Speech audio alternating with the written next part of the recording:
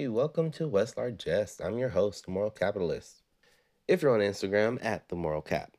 For those of you who are new, welcome. The term means a person that refocuses economic activity towards the improvement of human lives and ensuring that nobody's left behind along the way.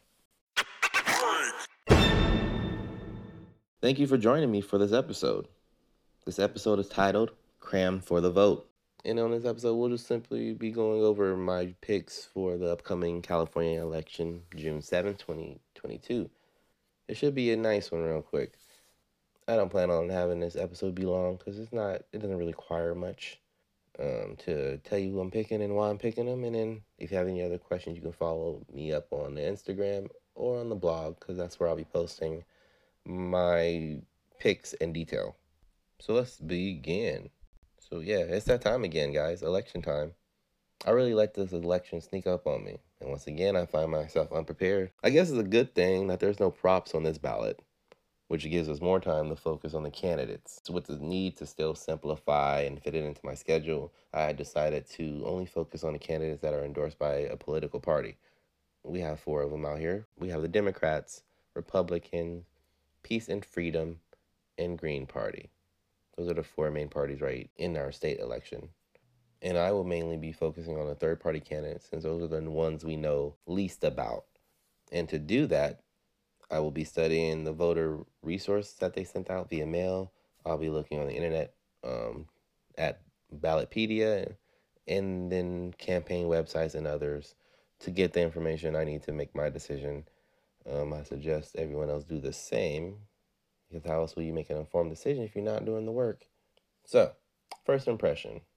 I'm paying attention to the candidates that use common email domains because I feel like that's more grassroots and in touch with everyday people instead of the ones who have the big corporate donors and machines behind them that have nicely put together websites but no substance. That's what I'm doing now. So let's look into it. As for the rules, you can vote in person up to 10 days prior to the election. In California, you would automatically receive a ballot before every election, and then you can drop that off up to 28 days before the election in those special marked boxes. They'll tell you where they're at. There's even same-day registration. So there's plenty of ways to do it. And if you do mail in your ballot, you can track it online. So they make it pretty nice and pretty modern to, vote in California. The thing is, referring to the voter reference guide that they give out, the candidates may buy space for their statement in the voter guide, which seems unfair for the people who don't have large donation pots or super PACs behind them, or even just everyday struggling people to make their ends meet. How are they gonna afford this space? It's pretty expensive, but that's why I guess we have spending limits, right? Which are something. So spending limits are almost 10 million for governor, almost 7 million for lieutenant governor, and the remaining constitutional offices like Secretary of State, Treasurer, so on and so on and forth, and almost 2 million for members of the Board of Equalization, which I really still don't know what that does for real. I think it's something to do with schools, but they just be making up stuff as they go along. Almost all the candidates for governor accepted the campaign spending limits, except like a handful of them, which are like 7 of them, 7 out of 26. All except 2 candidates running for lieutenant governor accepted the spending limits. And most of the other candidates in the other offices accepted the spending limits. So no problems with them except for with the governor races. That's where most of the people decide not to accept them. Which, I guess why? Because California's a big state. I guess they want to spend all they can for it. So let's go through my picks really quickly. Well, as quickly as I can. We have, first on our ballot, we have governor. We have the incumbent, Gavin Newsom, running, endorsed by Democrats against 25 other people. In my book, I don't have the Republicans endorsing anybody.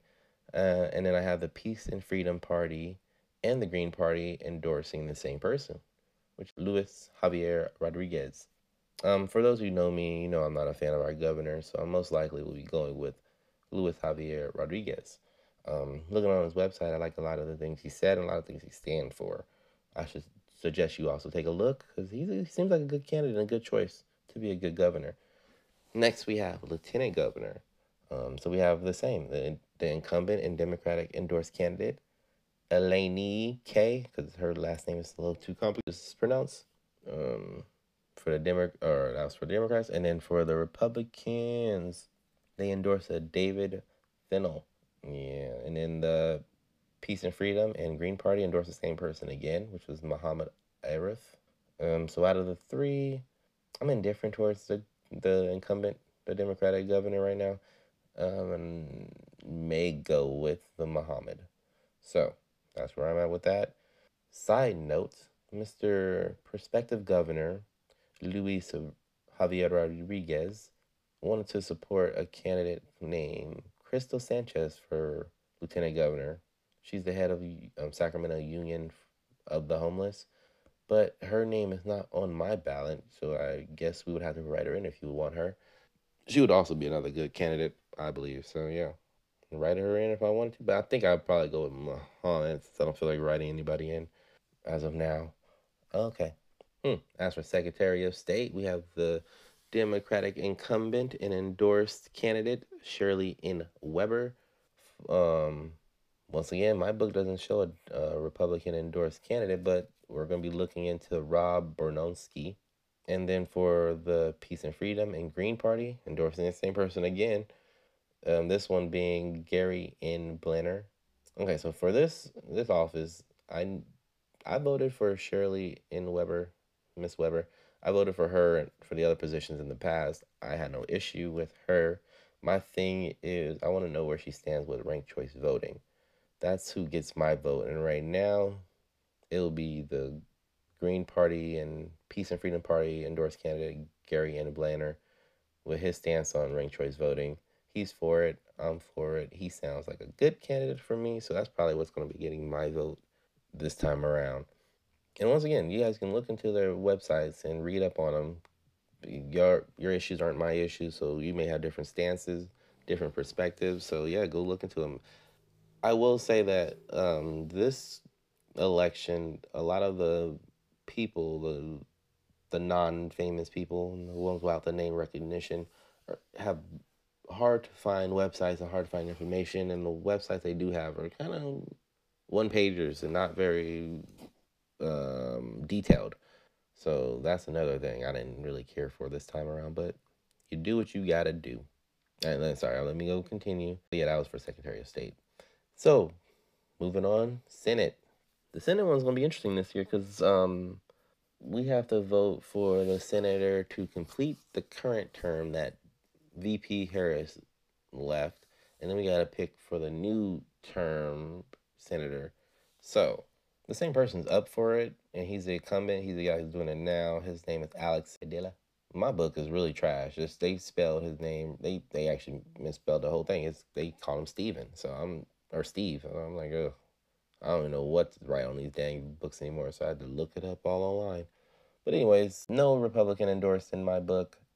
PNF and Green Party endorsed John T. Parker. Um, from his website, he looks like he's going to be a tough pill to swallow for DC. So I might be voting for him for the whole term and then vote for Alex to keep doing to finish up his current term.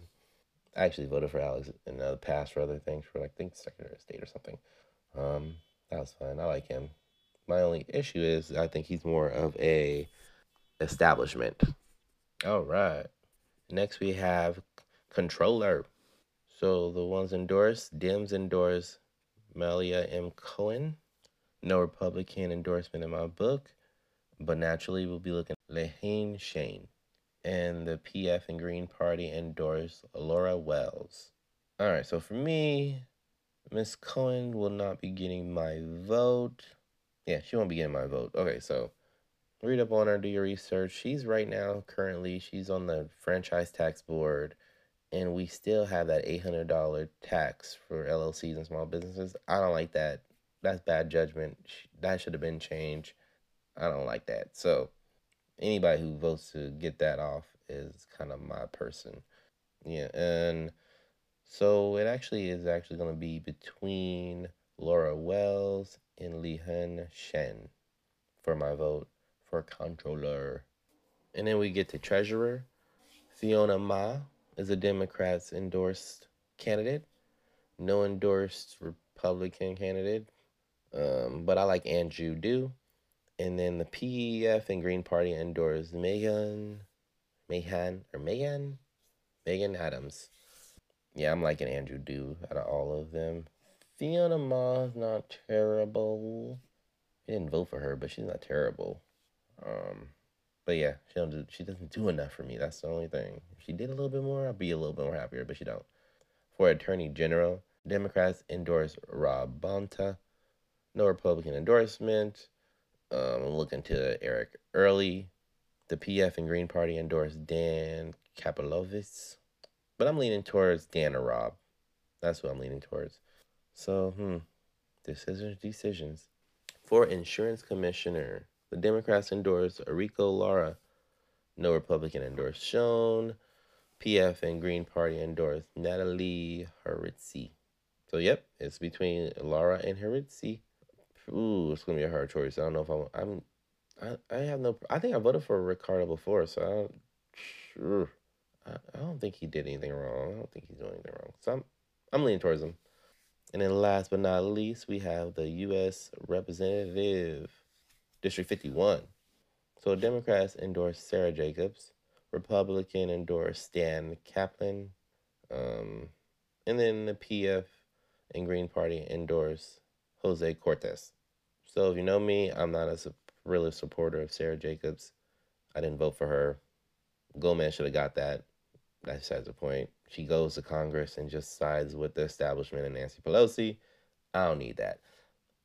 Stan Kaplan, bro, was okay. Kept getting worse. His page kept getting worse. It's a no for me though. So yeah, I'll be voting for Jose Cortez for the representative. Get it up there, get out there and shake it up. All right, and that was just a really quick rundown of who I'm voting for in this upcoming California election, June 7th, 2022. Make sure y'all go vote, y'all. Let's do this. Vote for your people, make the right choices, make a difference. And then we'll see you on the next episode. At Lian Chong or Chan. We'll be looking at Lian Chang, Lihin, Lihin Shan, Lihin Shane. Lihin? Or is it Lahin? Lahin Shane.